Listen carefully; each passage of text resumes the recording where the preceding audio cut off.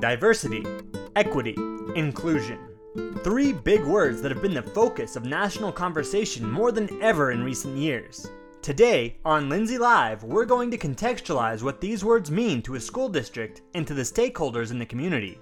How our efforts to strive for equitable learning environments affect the conditions present at school sites and the attributes of learners and staff. At Lindsay Unified, the principles of our strategic design and performance-based system serve as the foundation for our approach to educational equity. They ensure all learners are provided the ideal learning experience and are met at their developmental levels. Both derive from the vision set by the Lindsay community in 2007 and reflect the goals of that community for its graduates. The mission and vision of the strategic design and tenets of the performance-based system value personalized learning, mastery-based progressions, and anytime, anywhere learning as means to provide the ideal learning experience for every learner. There's an unyielding focus on learner-centered thinking, learner agency, lifelong learning, growth mindset, and the leveraging of transformational technology and skilled leadership.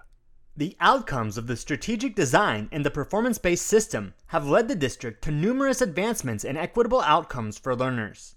Lindsay Unified has developed a reputation as a pioneer in the space of digital access and equity for learners. As part of its One to World initiative, devices such as iPads and Chromebooks have been given to every learner for nearly a decade. In 2015, Lindsay Unified began the design and implementation of the Community Wi-Fi project, which involved the construction of a district network and Wi-Fi towers to ensure learners had access to 24/7 learning via internet access at home and at no charge to their families. Additionally, the tenets of the scoring and grading system in Lindsay, which removed traditional time-based metrics such as A through F grading and averaging of scores, led to proven increases in high school graduation, college readiness, acceptance, and persistence that exceeded state and national levels for communities like Lindsay. In Lindsay, every voice is heard, and the learning happens at the level which individual learners need it to happen. We've worked hard to make this vision for equity a reality in Lindsay, and we know there is still a long way to go on that journey. Joining us on today's show to talk about where we are and where we're going are three of the driving forces behind Lindsay's push for equitable learning environments. Yvette Herudia is a counselor at Lindsay High School, where she plays a key role in helping learners make the transition from the Lindsay community to the post-high school world. John Woods is our Director of Special Education. He ensures that our learners with unique learning needs are supported with access to learning and academic and social-emotional achievement. Also joining the podcast today is Superintendent Tom Rooney. Superintendent Rooney has overseen much of the district's transformation to performance-based education and has repeatedly emphasized the importance of listening intently to every stakeholder voice and making decisions based on providing for the specific needs of every learner. In just a moment, we'll discuss the steps that Lindsay Unified is taking to overcome equitable barriers in culture, income, language, and even a global health emergency. It's all coming up right here on Lindsay Live. Welcome to Lindsay Live. I've got John Woods, Yvette Herudia, and Superintendent Tom Rooney with me. We're talking about the ways in which Lindsay Unified strives for equity and inclusion. We've crafted a vision for our district that centers around providing equitable learning opportunities for every learner. Superintendent Rooney, you've time and again stressed the importance of having representation from every stakeholder group at the table for the creation of the strategic design. Can you tell us about that process and why it was so vital to the district's success?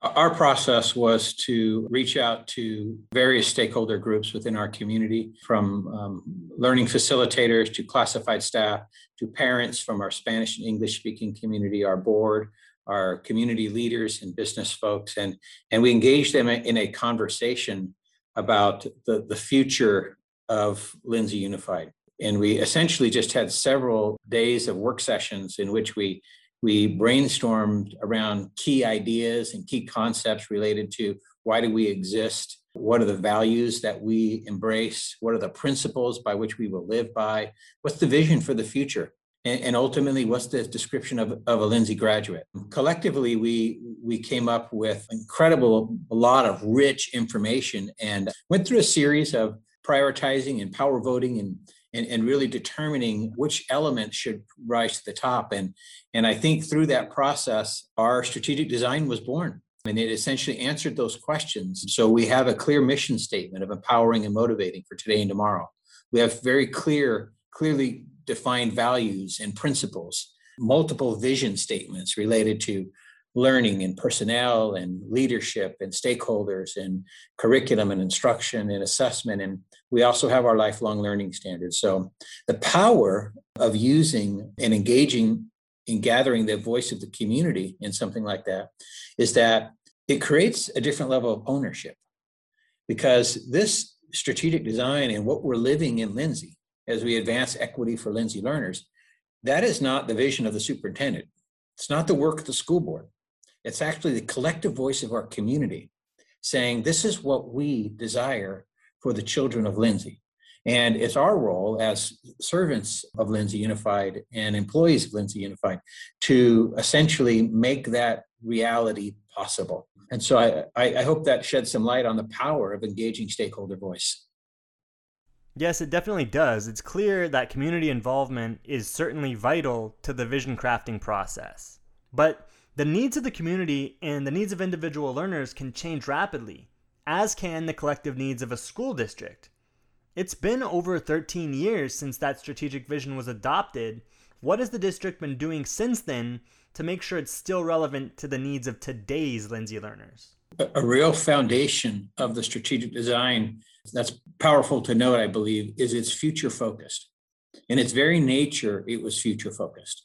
It called out elements of a vision and elements of what's possible for learning and for our learners that back in 2007, people were saying, absolutely not. That will never happen. Are you kidding me? And even in 2015, people were saying, you're never going to get to that space. And there's elements of our vision. We've made significant progress in many areas, but there are elements of our vision that have absolutely not been realized yet. And so that is what keeps the strategic design alive. Our lifelong learning standards have really launched and are being much more effectively taught and embraced and lived by our learners. But it's not just our learners. What about our families? And so an outreach we're doing in the future is to really engage our families in the lifelong learning standards. That's just an example. I think another piece to recognize is that the principles that are called out in the strategic design, those are enduring principles. They're principles about learners that will never change. And they're principles about learning and teaching that will never change. And they're principles about our stakeholders in our community that will never change. And when we embrace those principles, as well as the values that we have, those are enduring. And when you embrace those and you look at those and you're living those, then that's what guides the work. That's what guides the decision-making. That's what guides the next step forward. That's what guides places where we need to improve upon or check and adjust on. And I think another key element of why it is still so relevant is because not just the future-focused element of it, but also it's relevant because over time, it has come to live in the minds and the hearts of Lindsay's stakeholders, particularly those who are employed in Lindsay Unified. But even with many of our learners, certainly with our school board, and even with many of our parents or community, it's not something that sits on a shelf. It's something we talk about all the time. It's something we reference all the time. It's something that we just live. And when there is elements of the strategic design that are not being embraced or not being fully lived out or we're not striving for them actively, many people in our learning community call each other out. We say, wait a second, this is where we should be. This is what we should be doing. And so I would say that's a key part, that it lives in the minds and the hearts of those who are carrying it out and those who are living in the midst of it, that keeps it absolutely relevant for today's learner in today's society with the situations that we're facing now and the situations we will face in the future. One of the most important things about that vision is that it focuses on the learner. A chunk of our strategic design is even specifically dedicated to our vision for our graduate. Yvette, as a counselor, you play a role in guiding learners as they make choices for their future beyond Lindsay High School. How does equity factor into that decision-making process? In the last few years, we've worked really hard to look at our community and see what our learners were asking from us and what the parents were asking from us. And not only focus on the college and university, but we've also expanded a lot into the trade and technical type of jobs and schools. And so we've been very fortunate to be able to offer many things here within our own CTE pathways. And we're doing internships. For example, we have NDS that just reached out to us not long ago and wants to do a local internship over the summer so that our graduates can attend there. We have apprenticeships that we're working on. We have the forklift certificate that we work on. And then we have a lot of the college local communities like COS and PC that are working with us. And we've been able to expand a lot of our dual enrollment courses here on campus. And we offer SECA, which has allowed a lot of our learners to earn almost 2 years worth of credits by the time they graduate so that they can go on to a university. We've been working with the parents and the learners and listening to what they need. We are a voice sometimes for the learners. Parents can't always make the phone call to financial aid office or to admissions office and ask the right questions. So we will sit here with the learner in our office and make those phone calls and ask the questions as to what they are kind of hitting as barriers as to what documents they're missing, what do they need. Financial aid is still a big need when it comes to attending a university. So it's really explaining to the parents the need of maybe additional support, the need for scholarships. So we make several parent meetings and we give them all the information, try to prepare them over the 3 years so that when they get to their senior year, they hopefully know a little bit more of what to expect, so that we can focus mainly on their applications. But we also work very closely with COS in terms of preparing our learners in dual enrollment courses. So they're meeting their A through G requirements through the dual enrollment courses. So they're kind of hitting 2 birds with one stone, right? Where they're taking a high school course that will meet their requirements for graduation, but they can also transfer these courses beyond to a university. We do the same thing, for example, our special education population. They are also taking these same courses. We have learners every year that are in special ed that are graduating with A through G. So we play it equally. Everybody gets to participate. I heard you mention something called CTE pathways. Can you explain what that is for our listeners and talk about how they're able to help us meet the unique needs of each individual learner? So the CTE, we have several different ones. And so a lot of the learners end up getting their hands on these projects, such as welding, forklift, and another one, it would be like our CNA certificate that they get to earn and become a CNA nurse after they graduate. So all of these programs that they're able to get here, certificates are able to earn through high school, are able to apply it after. Really working hands-on on the same jobs that they would maybe go to. Instead of maybe going to college, they're going to go and work in a place where they could use their forklift certificate, or where they could use their CNA license. Or in ag science, a lot of our families around here work in agriculture, and so a lot of their kids are earning the skills to go and work with their families in their own family business as well. And that keeps expanding. We actually just included additional instructional aids to help our learners grow in the CTE pathway so that we can have them graduate with a CTE pathway and they can have that experience. Not everybody has the same plan. Everybody's going to choose a different trade, a different job. They have different abilities, and it's very important for us to offer a little bit of everything that we have. Many of our learners here locally like to go into agriculture, so we prepare them with a skill so that they can go out there. A lot of them also want to maybe go into a tech programs like mechanics, so we have the auto shop CTE program as well that allows them to do that.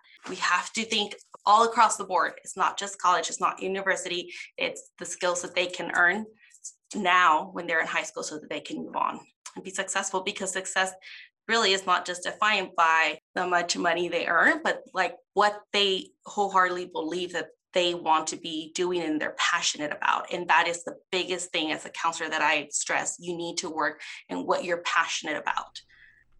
John, you oversee a critical department that ensures full equity and access for some of our most vulnerable learners. How do you approach ensuring our learners on IEPs are provided the most equitable education possible? Well, Ian, first of all, and most importantly, we have to come from a point of view and a mindset of having a culture of inclusion. for our learners with disabilities. It's bothered me when I've worked in other school districts where learners with disabilities were placed somewhere else other than in the actual classroom so they could be with their peers. So that's the first place. How do we make that happen in terms of a culture of inclusion? Well, we need first and foremost to have a staff that is very passionate about the learners that they serve. And all those staff work hand in hand with our parents as well. I cannot emphasize enough the important role that parents play in the process of making sure that our learners with disabilities are included fully. In order to make that happen in terms of their full inclusion, we need to just have this mindset again of what can our learners do? What are their strengths? And we need to have very high expectations for them. Through that process, we can make sure that their accommodations are met and they have equitable access to their education.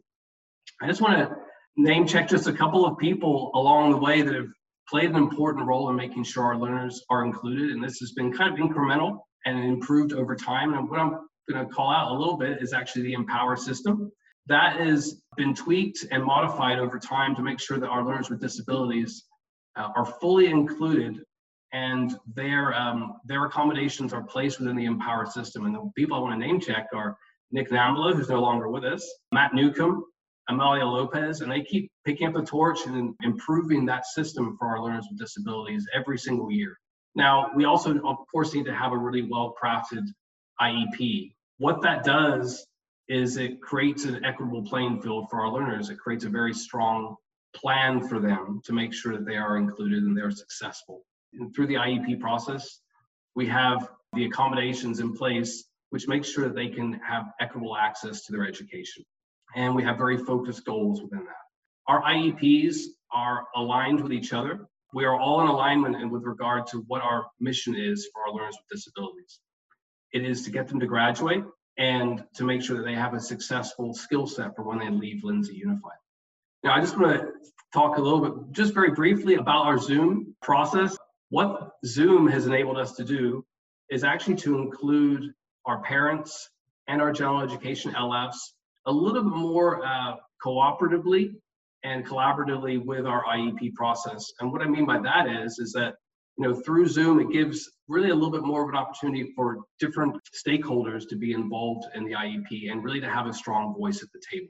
I always like to look at situations which may be challenging and try and see the positive side of those particular situations.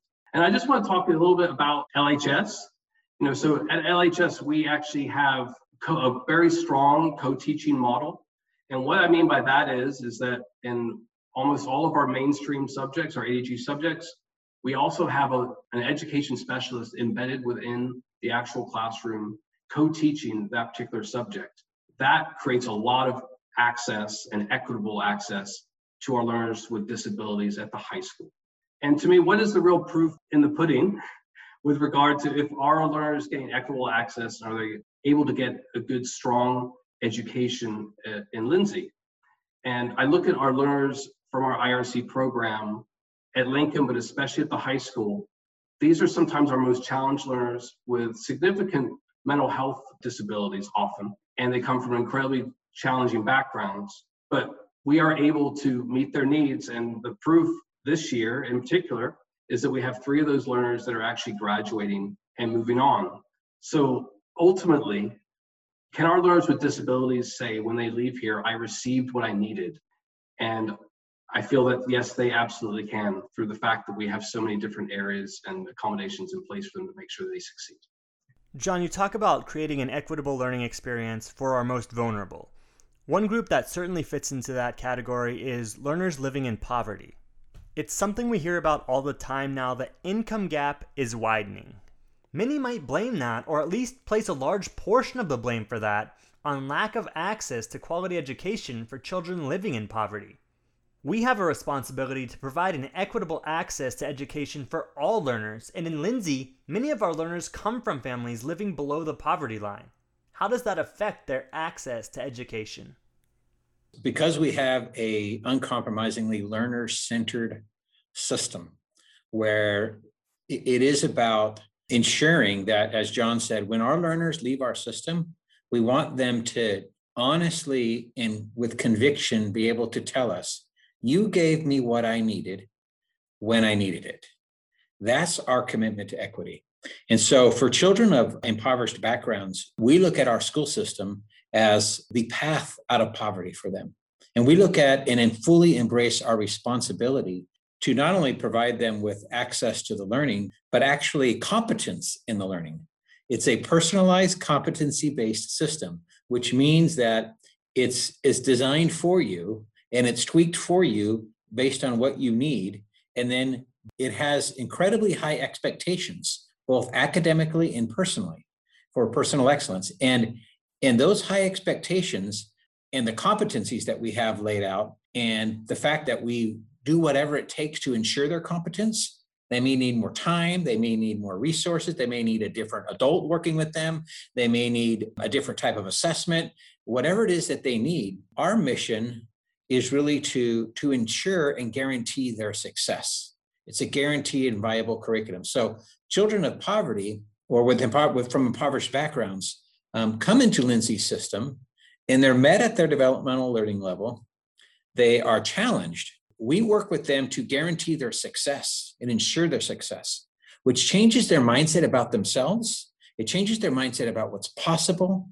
Our response and our commitment to equity for children from impoverished backgrounds is that you come to Lindsay and we're going to give you what you need. And if that means the very best learning facilitator to help you learn how to read and write, if that means the very best counselor to help guide you in your work, if that means nutrition, if that means connections and access to health care, whatever that might mean, we embrace our responsibility towards those Lindsay learners to give them what they need. So if you look at our strategic design, there are no asterisks on there. It doesn't say, well, there's an asterisk for learners with disabilities. There's an asterisk for learners that come from poverty. The strategic design holds all of us to very high standards, and it also makes sure that there's a roadmap for all of our learners in our systems to make sure that we meet the needs of everybody. That is equity. The strategic design does not talk about poverty because that's not part of our mindset with regard to meeting needs. We meet everyone's need at their developmental level, and we have high expectations for what they can achieve here in Lindsay. I want to go off of what Mr. Rooney said earlier. We look at the learner as a whole. So if the learner comes to school hungry, if the learner comes to school with a need from home or mental need, whatever it might be, we are very fortunate to have a lot of resources within the district, such as Healthy Start, the migrant program, and everybody steps in to help. And so that we can take care of the learner so that when the learner goes into the classroom, they're fully focused on their academics and what they need to get done. As you mentioned, we place a lot of emphasis on mindset shift. How does living through poverty affect the mindset of a human being? Well, I don't want to presume to be able to tell you about how living through poverty changes the mindset of a human being, because I will be honest, I have not lived through poverty. So I haven't walked in those exact shoes. But I will say this with regard to mindset. There is a mindset of no matter who the learner is, when they are on our campuses, in our systems, interacting with us as adults, as educators, or any individual that is hired by the district, the mindset should be to meet those learners' needs and be responsive to them. Whether it's from poverty, whether it's a mental health issue, whether they have high levels of ability, it doesn't really matter. We should be meeting every single learner's needs exactly where they are. And so that's the mindset and the culture that's important to embrace, is that we need to meet every learner's need. And I think I would spin off that. John talks really specifically about the mindset of the adults. When we think about the mindset of the learners as well, is we very intentionally teach the growth mindset. We teach learners to embrace a growth mindset, one that enables them to persevere through difficult situations, to rise up from failure, and to create a path and chart their path towards success, regardless of the obstacles they may face. And what's happened is our learners come to us with incredible sense of resilience and this incredible sense of grit that they can make it through just about anything. And so what we've chosen to do in our equity commitment is keep the expectations high. We don't lower the expectations because a child comes from an impoverished situation. We don't lower them because perhaps their parents might not be able to support them in their educational journey. We don't lower expectations for anybody. but rather we say, let us teach you. Let us work with you to develop what is needed within you, what's needed within your mind, what's needed within your heart to fully succeed. It's a no excuses system. Yes, our learners come with traumatic situations sometimes in their life. They have not always have the same opportunity as perhaps affluent communities may offer. We don't use that as an excuse. We look at our learners and say, well, what assets do you bring? They bring incredible gifts and incredible assets, and we build upon those to guarantee their success. And it ultimately, in a personalized system, it comes to ownership.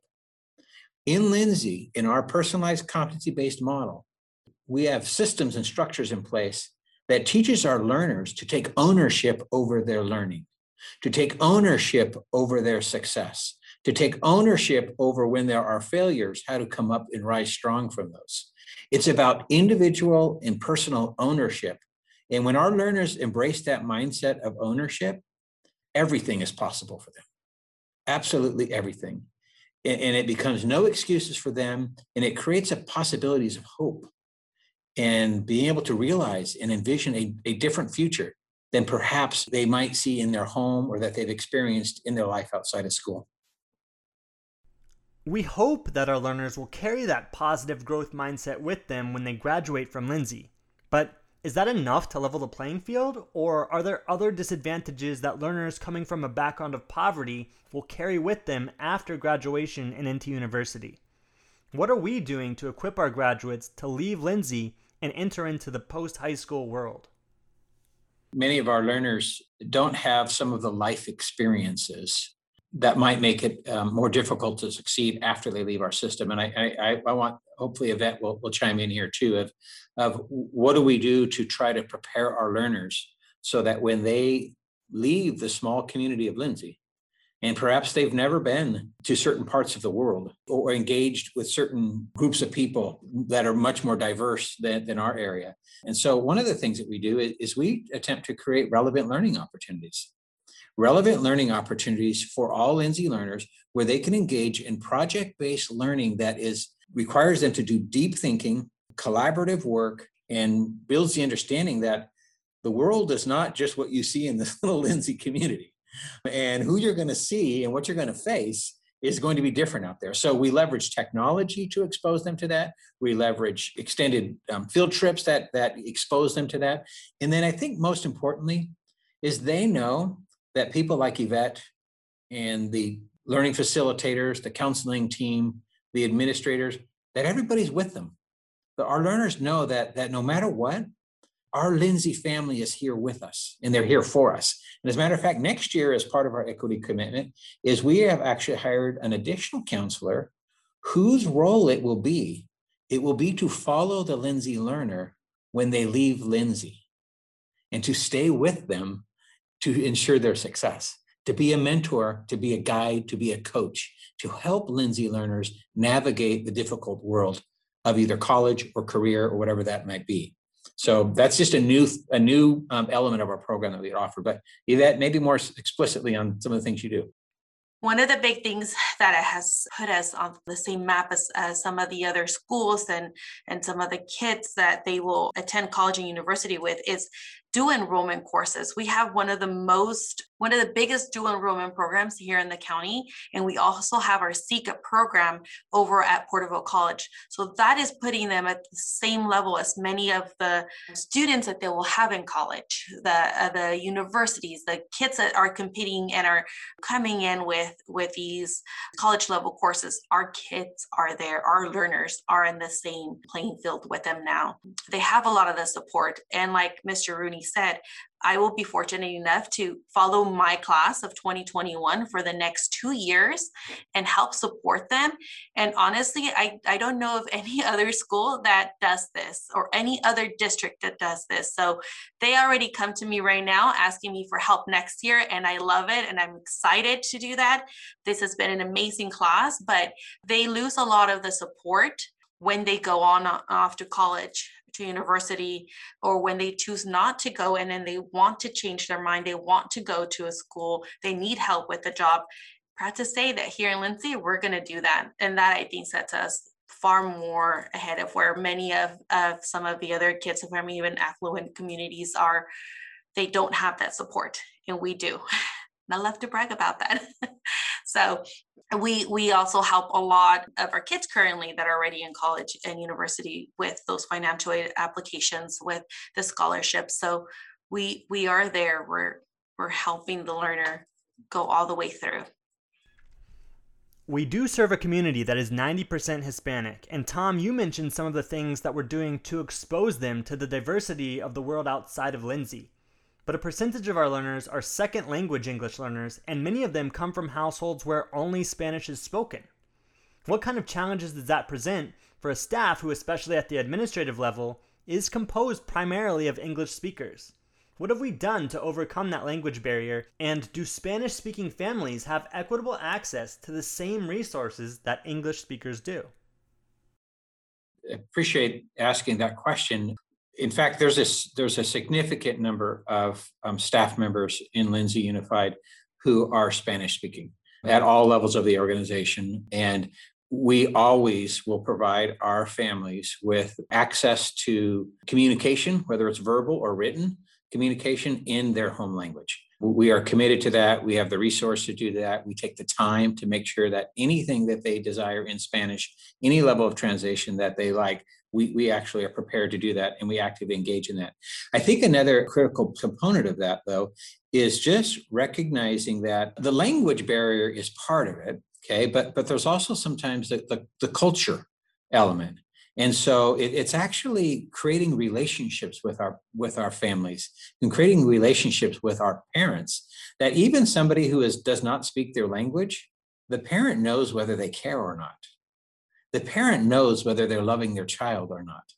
The parent knows whether this person is really supporting them and believing in them and being a resource to them. And I think that is a powerful language. That's that language of love and that language of support that actually crosses all cultures and all languages. And so that's part of the Lindsay staff expectations. And it's not about customer service. It's about connection. It's about relationships. And that connection relationships is essential. I think a couple of other crucial elements that we offer in Lindsay is we have our own migrant region.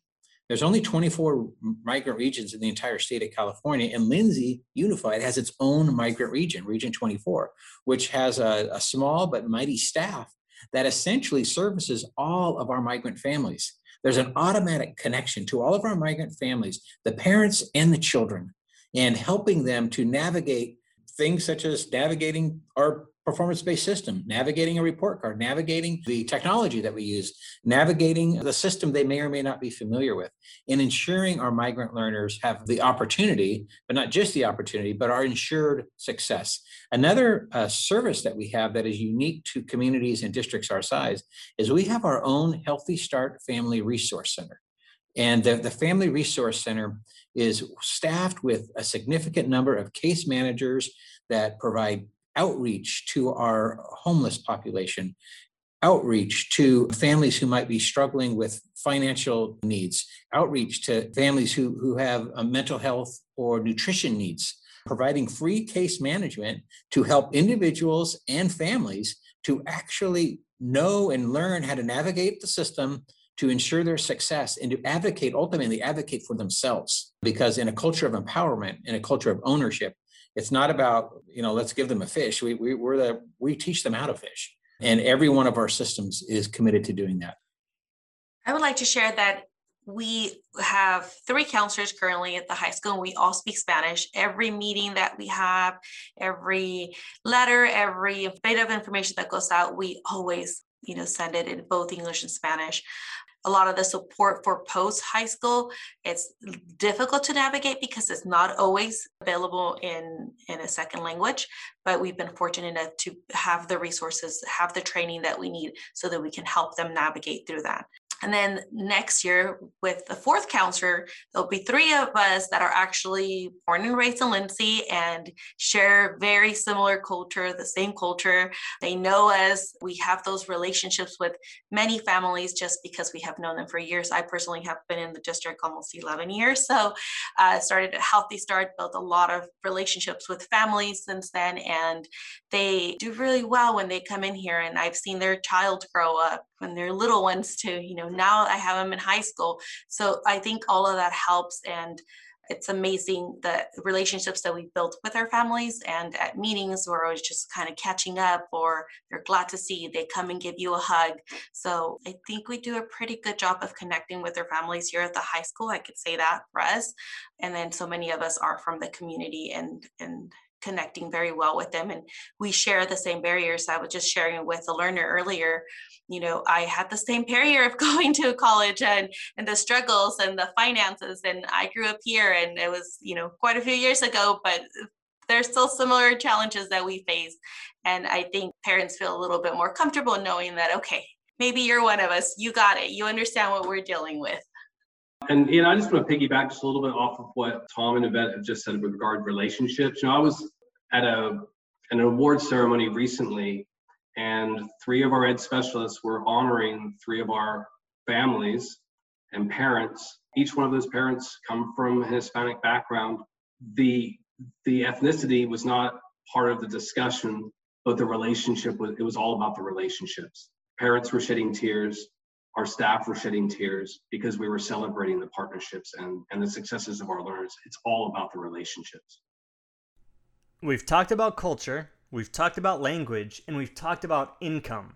But there's still one more giant barrier to equity that has been especially relevant this year, and that is COVID-19. We're just now beginning to climb out of the shutdown created by COVID-19, which forced learning environments across the country to shift to distance learning. Now, for many more affluent families, this might not have been a huge disaster. Many upper middle class families were able to absorb this impact by creating homeschool groups, hiring private tutors, or simply by being surrounded by well-educated friends and family. However, for many schools with demographics similar to Lindsay, the effects of COVID-19 related school closures have been disproportionately devastating. What did Lindsay Unified do to protect their learners from effectively losing a year of in-class learning? There's a tremendous amount of information that's documented in various publications about our journey through COVID, because it has become a model for districts that are either affluent or districts who are not. The core of that, to bring it back to our strategic design. In 2007, we said every learner will have their own device and every learner will be connected to the internet, and the majority of our content will be able to be accessed via technology. That was one of those things that back in 2007, everybody said, no, that's not possible. That's not going to happen. Not in Lindsay, not for your kids. And it did. For probably 7 to 10 years, our learners have had their own device. Every learner has had their own device that they keep, that they take home with them. And that's a district provided device. We also, in 2016, embarked upon a very powerful community-wide Wi-Fi project, which has led to every Lindsay learner and their parents having access to the internet for free. When you think about economic equity, that is a savings to our families of $56,000 per month that they don't have to pay in internet access, because all of the internet access comes for free from the school district, and all of the devices are provided by the school district. And so those are some key pieces that enabled us. And in addition to that, we've been building a learner management system. It's called Empower for, again, about the last decade. And when the pandemic hit, when other school districts were closing and essentially stopping the learning or scrambling, Lindsay Unified closed the facility on March 17th. And we opened up for learning for Lindsay learners on March 18th, because we were prepared for that, because learners had their devices, because we had the connection. What shifted at that point was the training and development of our adults to actually provide a different pedagogical experience and a different learning experience because it was all virtual. But our adult learners also embraced the growth mindset. And everybody jumped into it right away. And within 4 days, we had 21 different breakout sessions that was teaching our adult learners and adult leaders how to engage with our families and our learners in this new virtual setting. So what happened during the pandemic, Ian, that was unique for Lindsay learners is we never lost the full connection. Absolutely, there's some that the virtual connection was not powerful for them. It was not the best experience for them. But ultimately, we were there reaching out and connecting to, and they knew we never left them. The world was in fear, panic, uncertainty. And what our Lindsay learners knew is that their Lindsay community, their Lindsay Unified community, never closed their doors. We just closed the facility and remained open for learning and love and connection for our learners. We were there the very next day and we never left them. We never had a gap over at the high school. We continued, like Mr. Rooney said, we were making phone calls. We were texting them, we were emailing, we were Zooming with them. There was some home visits. We never stopped communicating. And it was everybody making those phone calls. Everybody, all our aides, anybody who can help and support jumped on board and started doing that from day one. And over time, we definitely got better, but we never gave up on the learners. And we actually were fortunate to have even more parent participation in a lot of these meetings over Zoom because it became easier for them to attend. It became easier for sometimes the learners to reach out to us. So we made it work, and I believe we're still making it work. And it's amazing to see that even our distance learners and us are connecting at the same level, that at a better level than we were, several months ago, but very similar to the learners here. If a learner asks me for a meeting, I'm on that Zoom meeting with them, just like a learner walked into my office an hour ago.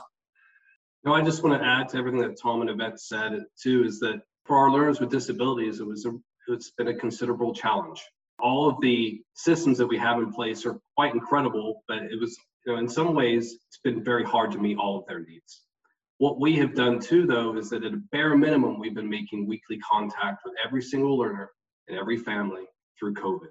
Speaking to what Yvette just mentioned about aides, we leveraged all of the relationships that our support staff have that may not be credentialed teachers, but they do have relationships with our learners, and they were often the ones that were making the phone calls and making those connections to make sure the families' needs were met as much as we could, and the learners knew that we were there for them.